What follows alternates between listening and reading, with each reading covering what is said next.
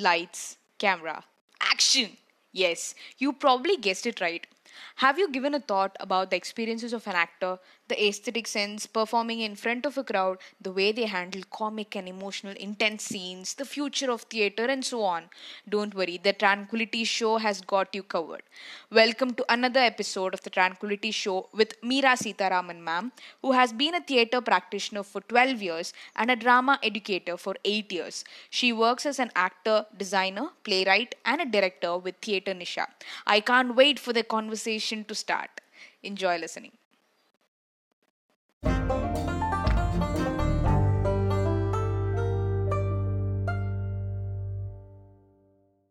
Hello, ma'am. Welcome to the Hello. Tranquility Show. Thank you. Hope you're doing good, ma'am. Doing as well as one can, I guess. Okay, ma'am. So I'm very interested in talking about this topic. So let's dive into the first question really fast. Yeah. So, as you're into theater and performing arts and you're passionate about it, how Mhm. has the art grown till now in India, ma'am? See, if you look at performing arts, it's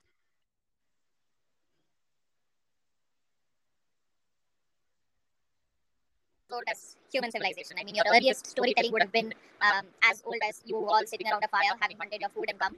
And the people who didn't go for the hunt would have asked how they hunted, and they would have performed and shown how they would have done it. So it's as old as that. If you look at performing arts, I mean, if you had to trace it to any point of time in history, it will probably be around that time.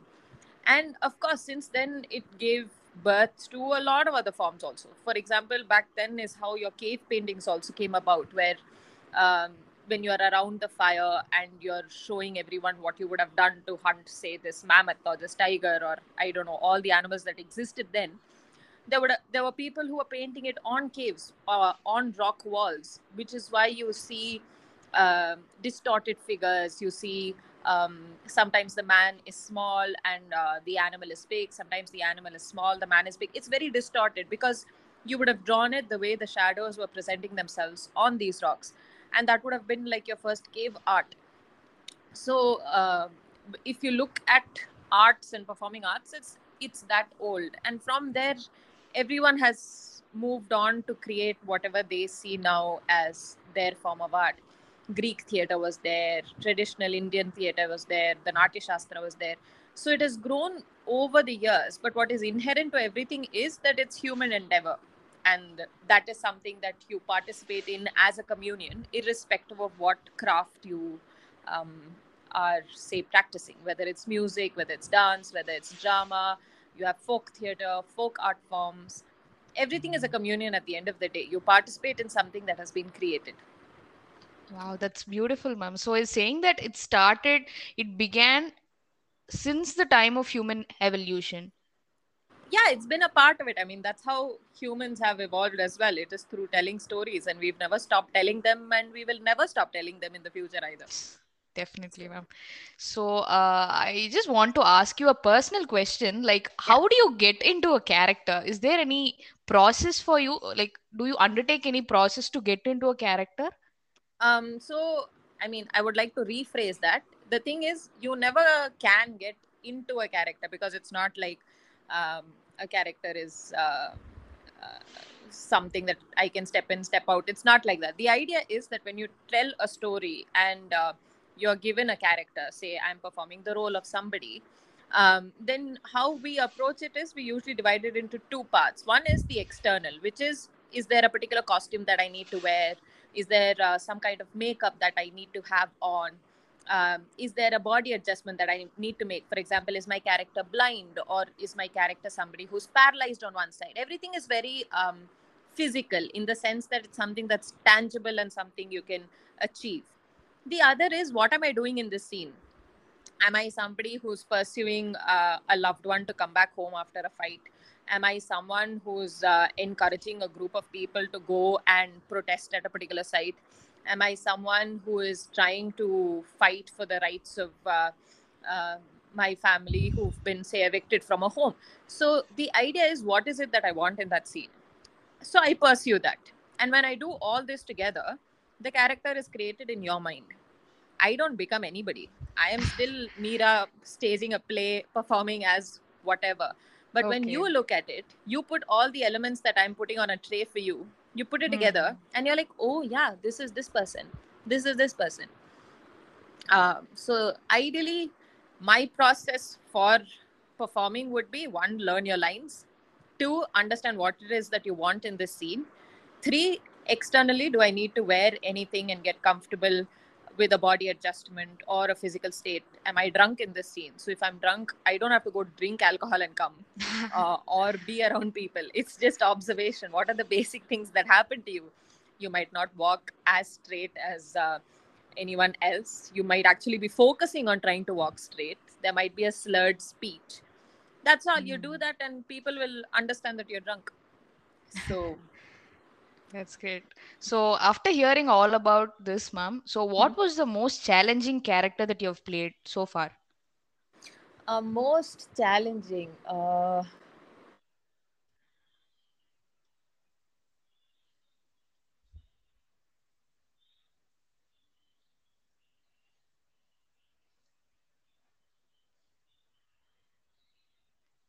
Ma'am, you can go on, ma'am.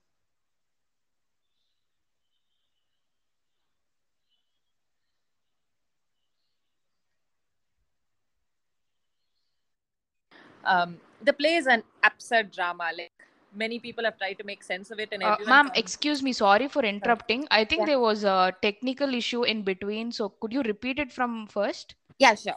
So what I was saying was, if I had to specifically look at a character and say, you know what, this was difficult for me, or this was tough or interesting, would be the character of Estragon from Waiting for Godot, which is a Okay. play written by Samuel Beckett, and it's one of the most famous plays of modern playwriting era, and it's like a mecca of sorts, in the sense that everybody would want to stage that play at some point of time in their life. And we were fortunate enough to do that, and I played the role of Estragon.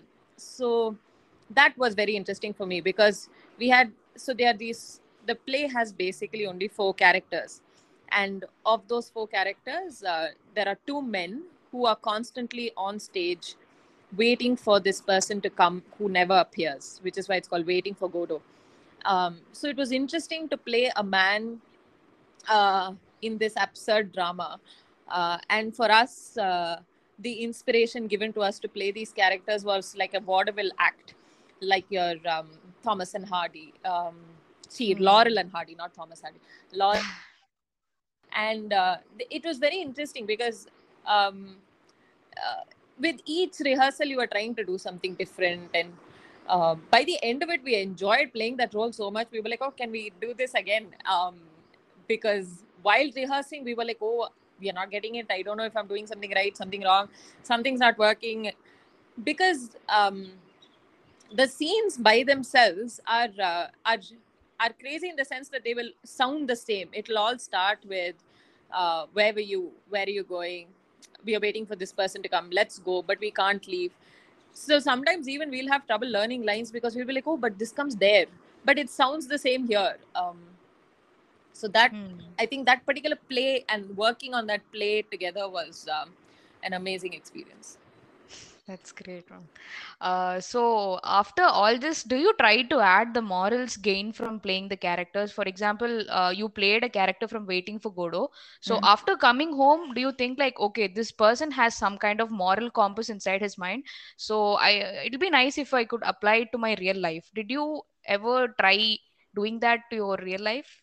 No, that doesn't happen, because I think morals are something that you learn through your living of life. I don't know how um, learning about a play. I mean, it makes you sensitive, because there are so many characters that you read about and all. I think sensitivity and a sense of awareness increases. But do I incorporate what Hamlet would have done into my real life? No, that doesn't happen. Or in that case, like any emotional characters, a woman who's really strong, have you tried to imbibe those characters? Huh? At I least some aspects of it.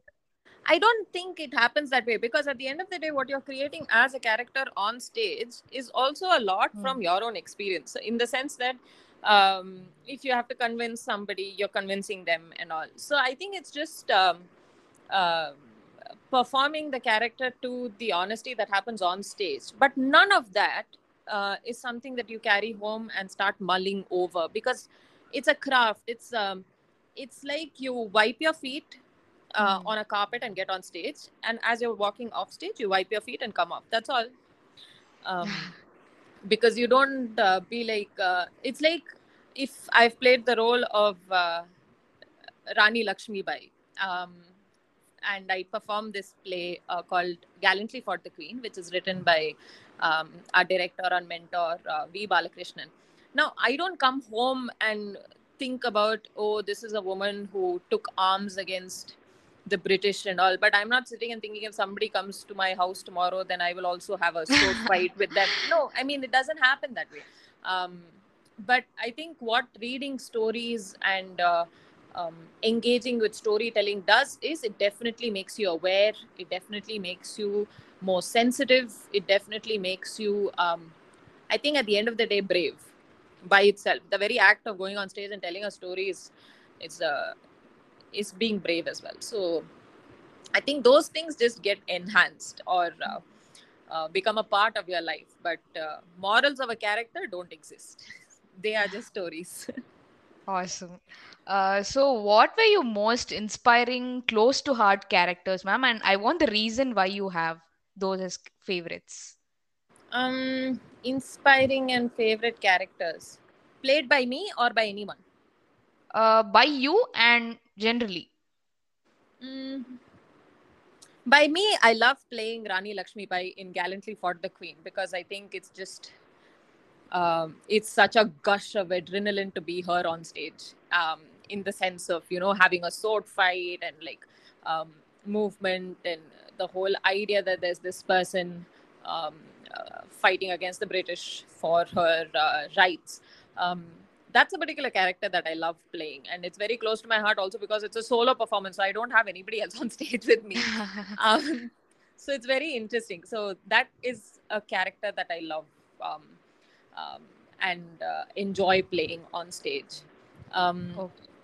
the other would be, actually, there's a children's play called Buy One Get One Free, um, which is inspired by Hans Christian Andersen's Emperor's New Clothes and Bharatendu's Andher Nagri Chaupat Raja. So it's like an adaptation of those two stories put together. It's for children, and in that I play a sister, and it's a character that I absolutely love playing because it's just so enjoyable to be that sister on stage, um, because there's a lot of comedy, a lot of action, a lot of like very quick responses which are quirky, and children love it, and sometimes it's just lovely to hear them laugh and have a good time. um, so that's a particular role that's really close to my heart, and given a choice, like if today you were to ask me, would you like to do that play again, I would say yes. That's how much um, that's how much I love that role. Nice So to that hear would be all one. this. Yes, ma'am. So, considering all this, how do you perform an emotionally intense scene? Like, what goes on in your mind, ma'am? Like, do you rehearse it before, like, proper rehearsal, or do you just go on stage and be on spot? Like, how does it work? Okay, nothing happens on spot on stage unless it's an error that we are trying to fix. That's why rehearsals are there. So you rehearse every scene multiple times, and then you just go and perform. Of course, on show day, if something happens, some response changes, or I mean, each show is different because at the end of the day, we are all humans and not robots who can perform the same way. Um, but with any scene, I won't specifically say that emotional scenes are any different from comedy scenes or something, because at the end of the day, as an actor, all you need to do in every scene is figure out what you want, what, that is what the character wants, and then pursue it, whether it is a solo performance, so you're pursuing the audience. If it is in a scene with a person, then what are you doing to the other person? It's very tangible, because you break it up into something like that. Even in real life, we actually do that all the time, unaware of it. Like, we know if we want the teacher to give us marks, we know what to do. We won't sit and mull over it too much. We just know we'll go there and either um, tell them that we'll be better next time. You will beg them for marks, or you'll threaten them Definitely. for marks. You could, I mean, it's all very organic when it comes to real life. It's about how you make that organic attempt and endeavor on stage for every story that you perform.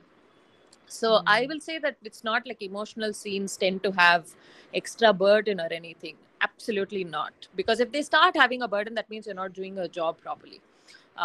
Because you can't get emotionally affected by anything that you do on stage. Because at the end of the day, it's a craft and a profession that you are a part of. And it's not like if I perform a particular role of a person who's lost their child, then I'm going to come home and mull over it and cry even more. No, that doesn't. That's harmful for you as a person also, to be able to uh, do something like that. So again, even with emotional scenes, all you need to do is understand what it is that you want, what you're doing in that scene, and go perform it. Some days it might end up with you crying. Some days you might not cry. Some day, but at the end of the day, it is still an honest attempt to do what you want. Um, but at no point does it emotionally kill you or affect you so drastically that you lose track of what it is that you are doing. That doesn't happen. I mean, to be honest, there'll be emotional scenes where on some days you'll still be thinking about what am I going to have for dinner after the show. Even something as regular as that can be running in your head while you're on stage. It can be the fact that as you're performing an emotional scene, your awareness is high enough to understand that the person in the first row might be sleeping, or the person on the third row might still be texting somebody, that somebody has just gone to the bathroom, because it's heightened awareness also on stage, right? Because you're so aware of everything that's happening on stage, off stage. um, so I so that's what it is. I mean, at the end of the day, you're still focused and attentive enough to know that you're in the play and not digress and start thinking about everything else. But it's natural for that to happen. So even in an emotional scene where you're like, oh my god, somebody is going to kill me, or somebody has passed away, and you're still performing, you will still look at the other person and be like, some flash of a rehearsal might pass through your head where you might have ended up laughing during that rehearsal as well. So many things, because it's a human mind. You can't control it to the extent that you're like, oh, don't think about this. You say that and you'll start thinking about it more. uh, Got it now. yeah. Yeah. So, talking about this waving nature of human mind, have you done any blunders on stage, and how have you covered it properly, or have you just left them in front of the audience so that they might discover it at some point of time? It depends on the blunder. Of course, we've all done blunders. There is no person on earth who can say that they have never committed a blunder on stage. I mean, it's impossible. We do it all the time. It can be as simple as missing a line and skipping some dialogues. It can be saying the line wrong, reversing words. Um, it can be, I mean, we've had people making wrong entries Oh my on God. stage. So a lot of things happen. There are people who've forgotten to enter on stage when they had to as well. But at the end of the day, when your play is rehearsed well enough and you still know what the story is and how it needs to go forward, your presence of mind tends to take over and you still are able to keep things together. But it can be very interesting about how these blunders happen also. Like, I remember a story of a very uh, I think it's the actress who comes in Charlie's Angels. Her father and grandfather were both actors, and stage actors, and they were like really famous stage actors, and they were both cast in a play together. And they Okay. had reached a point of time in their careers where they were just like, you know what, I want to be the one up. So they were each trying to do the better job in that particular play. And there was a scene in which they are both in like a study, and the phone rings, and so this person's so the son picks up the phone, and there is like a 3.5 minute monologue that person has, and it's a very intense scene. And one of the shows, when the critique was coming, They were all told that, you know what, the critiques are here, and we need to put up a good show. And when that scene arrived, the phone rang. The son picked up the phone. He forgot his 3.5 minute monologue and just gave it to the father and said, "Oh, by the way, this is for you." And that father was just like, "Hello, no, you're supposed to have a 3.5 minute monologue." But obviously, you can't do anything at that point of time. If you've forgotten, and you still carry on. And apparently, in the next day's paper, the critic had written that moment when that phone rang and it was given was probably the best moment of the play. And you're thinking, wow, that was the blunder of the play. But these Yeah. things happen. We all end up doing a lot of things on stage. Sometimes they go unnoticed, sometimes they are noticed, but the audience is very forgiving because they know that live people are on stage and performing. And even in real life, we make so many mistakes. So you can't suddenly be like, "Oh, I made a mistake. Let me go back 2 pages and start all over again." That doesn't happen. So still carry forward. Yeah, And yes, definitely. the audience is always forgiving. They will never hold a grudge against you for having said a line wrong or missed a couple of lines or something. Nothing. They're very, very nice. Beautiful. That was a great cover up of the guy who picked up the phone and gave it to Yeah, the I know, father. right? Presence of mind, amazing. It's for you. And we were, oh, Yeah. wow. Yeah, They just didn't try to label it as good and bad. They just like, absolutely. yeah. Yeah, it's nothing. I mean, these things happen. You just have to be prepared for it. Yes, ma'am. So, after all this, ma'am, like there is a lot of this OTT platforms that's coming up. Like because of this lockdown, so many people are invariably switching into watching movies online. And Yes. what is the scope of theater as a career? Like some people I've heard, they mistake it saying that there's no scope for it because there are movies coming up, there are short films on Netflix and all that. So how do you look at this, ma'am? Um, See, like I said, storytelling is as old as we being hunters and coming and telling the story of how we hunted. If theater has not died since then, it never will. It will survive in on its own, irrespective of what OTT platform comes, what short films come, what movies come. There were people who said, "Oh, now TV has come, so this will get killed. OTT has come, movies will get killed." That's an ongoing debate that has been there for a very long time. But I don't think theater has to worry about ever dying. It Definitely. won't die. It will Yeah, like evolve, it will change, but it won't die.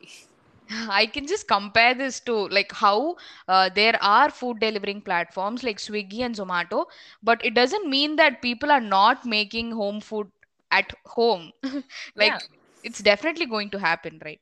yeah, yeah. So I don't think OTTs are a threat to theater. So on that note, ma'am, like do you can you have like give us some top three play recommendations? Three from Theater Nisha and three on a general basis. Um, I mean, theater, if you have to read plays, I mean, Shakespeare's plays are amazing. Whether it's Midsummer Night's Dream, Romeo and Juliet. I mean, half of what you watch on your OTTs Hmm. is derived from Shakespearean conflicts. Whether it's Romeo and Juliet with jilted love, which is practically there in everything that you watch. Um, so a lot of things are derived from that. So Shakespeare is definitely a person that anyone and everyone can read and enjoy. And as much as people say that, "Oh my god, that language is so difficult," Shakespeare wrote for the masses. So if right now you're watching a mass film, think of it as a mass play of that time. It's just that because we are not used to that language, we think it's difficult. But when you actually break it down and read it loudly to yourself, you'll realize what is happening, and it's full of masala. I mean, nobody could have written as much masala as Shakespeare has. Um, so him definitely. Another one of my favorite plays is Yayati by Girish Karnad. It was Hmm. Girish Karnad's first play. But I think of all the plays that he's written, that somehow sticks as a favorite to me because it's very beautifully written. Waiting for Godot, definitely by Samuel Beckett. Very interesting play to read. Um, then there's Carol Churchill's Far Away. Uh, the thing is, plays are like storybooks in the sense that they are of different genres. So it's very difficult to pick out one and say, these are my top three. I can like go on and on about the plays that I love reading and keep telling people to read. So I think it's about once you start reading, you'll realize what you like and you'll start reading more. Okay, ma'am. Like, does a theater actor naturally develop collaborative skills with others, like while communicating and performing their lines? And also, I've noticed that they have a natural sense of taking care of their physical health without any pressure. Like so many people, my friends also, they say that okay, I'm starting from Monday morning, but that Monday never comes. We have heard so many instances like that. But being an actor, do you like look at physical health as something that's really vital, and collaborative skills also? Um, Collaborative skills, I think it's just part of the job. Like, as an actor, you will end up communicating with a costume designer that something might not be fitting properly and that needs to be changed. Um, you might be telling your the person who's setting music for your score that, listen, I can't sing that high, so maybe we should take a lower pitch. Can you help me out? I mean, these things are just part of your profession, so they happen very naturally. Just like any other profession, where you will end up having conversations and collaborations with people who are going to help you take your craft forward. In terms of uh, the other part of your question, it's